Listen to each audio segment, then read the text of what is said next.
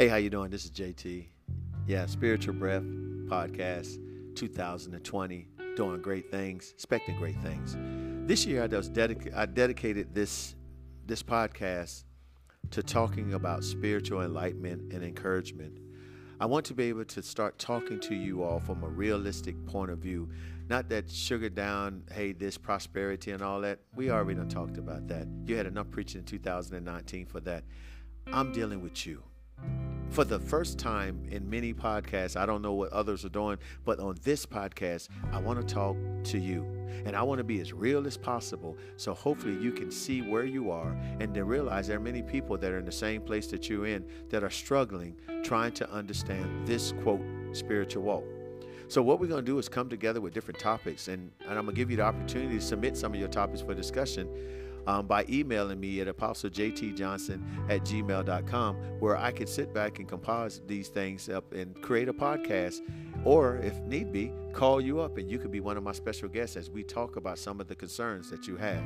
But with that being said, I want to share with you that 2020 is going to bring plenty of opportunities for changes and new ways to advance you. But we have to be real with ourselves. So the first few that you may hear of the podcast is going to be dealing with things that I feel that we need. So in my efforts to put this together, I welcome one of our common spokespeople on the Spiritual Breath podcast is Elder Brian Baker, what we call the legend. Come on, y'all are welcome to the podcast. Say hello, Elder.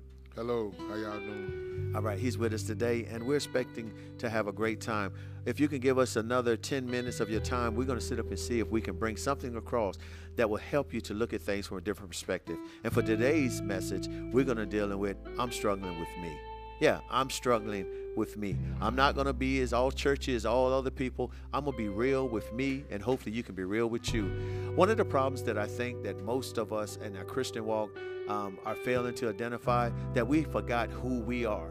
We forgot that we are human, flesh and blood. And for some reason, we believe when we got saved that we catapult into something extraordinary, something that nothing in the world can touch. And then soon as you go through a trial or tribulation, you've been derailed, defeated, and you fall flat on your face, and then you begin to question God on why would you allow something like this to happen? I thought this, I thought that. The truth of the matter, you came in there with a hidden agenda or without clear perspective of what this Christian walk was all about.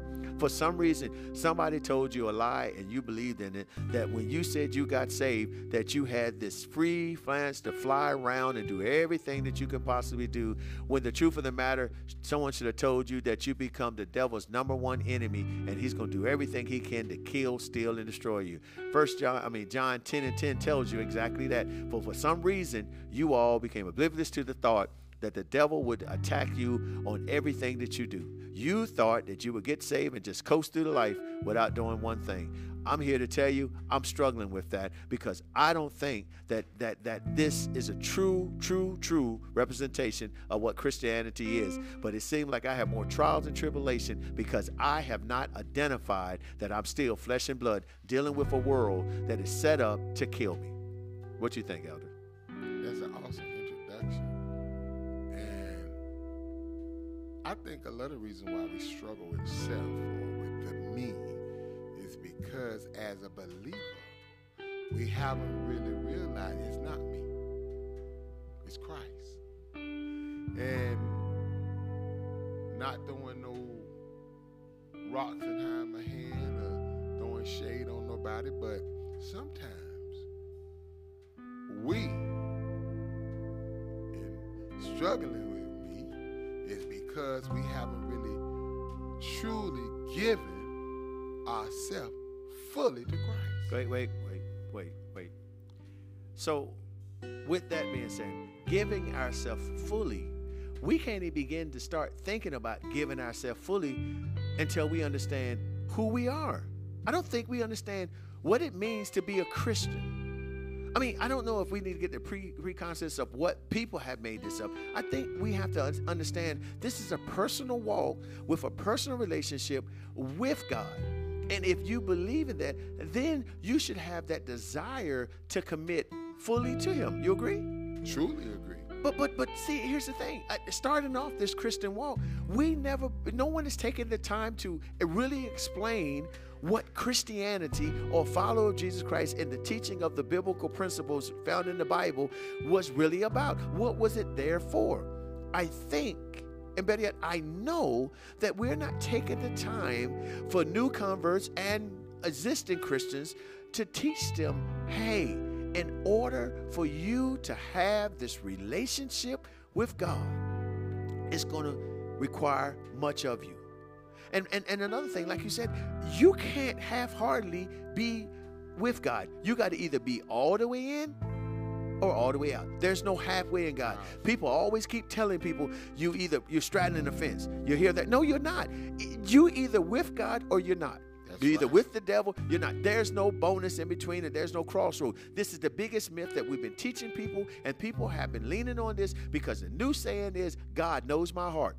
Well, let's just kill that thought. Ezekiel 37 and 36, 20, I think it's 24 through 27. He tells you that I will give you a new heart. And he said, I will put my spirit in it. The only way he's going to know your heart if he has that spiritual operation. And then Romans 8 and 9 says, if you don't have my spirit, you're not mine. So if you have not dedicated yourself fully to Christ, you are not his. Don't let nobody tell you, and don't convince yourself that you are in the right place with God, because you are not. So is it safe to say? Go ahead. Is it safe to say those who are struggling with me are not his? I would say this, that if you're struggling, that's an opportunity for you to look at your connection, to look at your relationship. I believe if you're struggling in anything, that's an awareness. The Bible says, I chastise those I love. Now, I didn't say God didn't love you, but I just said the relationship is not there. Revelation 3 and 20 said, behold, I stand at the door and I knock. If you open, you come in. I believe there's a knocking going on in your struggle. So is the struggling with me a mindset? Very much. Very much a mindset. Because if you know what you know, nobody can persuade you that it's not true. If you know that you're a child of God, it don't matter what I say, you're going to say that doesn't apply to me. And you should, because it's a personal relationship. Now, if you said that you have the Holy Ghost and you feel, that's between you and your God. I don't care what I say, but I'm going to tell you this. I am a fruit inspector. I need to see the evidence of this connection. And I'm not talking about y'all speaking in 16 tongues, so don't get that twisted. I'm not talking about that. But I should see the example of Christ in you. And I should be able to have a way that my spirit should bear witness to the truth. If John and Jesus, while in the womb, could bounce, I believe there should be a connection, because I should know my brother and sister in Christ. So I have a struggle with me because I have not came to the conclusion that I'm willing to give my all to God. Or I'm struggling with the fact that I have in my own way given as much as I possibly can give, but I'm not seeing the results of the connection or the relationship. Or in other words, I'm not seeing God's hand in my thoughts or my way of transitioning. So in that me, that me, I have to come to a mind or come to a decision in my mind that I got to hide this me behind the cross. That's it. And let me stop there. I taught there's two spirits in operation, the spirit of truth and the spirit of error. Whenever you hear me say me, God's not in it. I've always taught that. If you hear me saying me, or I, God's not in it. King Nebuchadnezzar. Because I'm sitting there and I'm giving ownership over me. So I start off by saying there's a struggle with me. So I've separated myself from anything that what God is doing in this hour, because I feel that the reflection and the self-evaluation starts first with me in order to receive what God has for me or what God is doing. Because until I can come to an understanding that I have to do a self-evaluation in me to see if there is a connection, if there is a relationship, and that the Holy Ghost exists, then I need to start all over again, because I could just be under the term saved and never entered into salvation. And I teach salvation in this effort. It may be other ways to this. Saved just give you the right to connect. But salvation is where you went through the deliverance, you went through the acceptance, you went through the acknowledgement, and you have obtained the Holy Ghost. But this effort has to go a little further. So this is like the middle point to your success. That's why. So you saying that saved is preparing the me to change. That's right.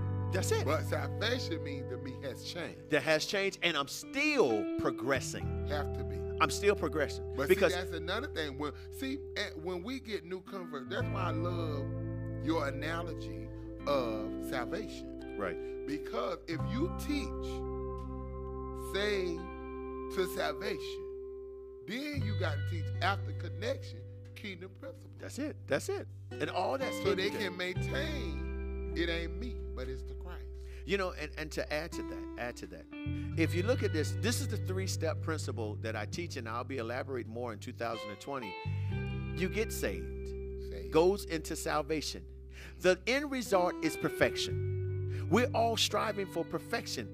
And that area there has the kingdom principles, the kingdom study, the kingdom living, the kingdom objective. All that's between save and perfection, because it's an ongoing process.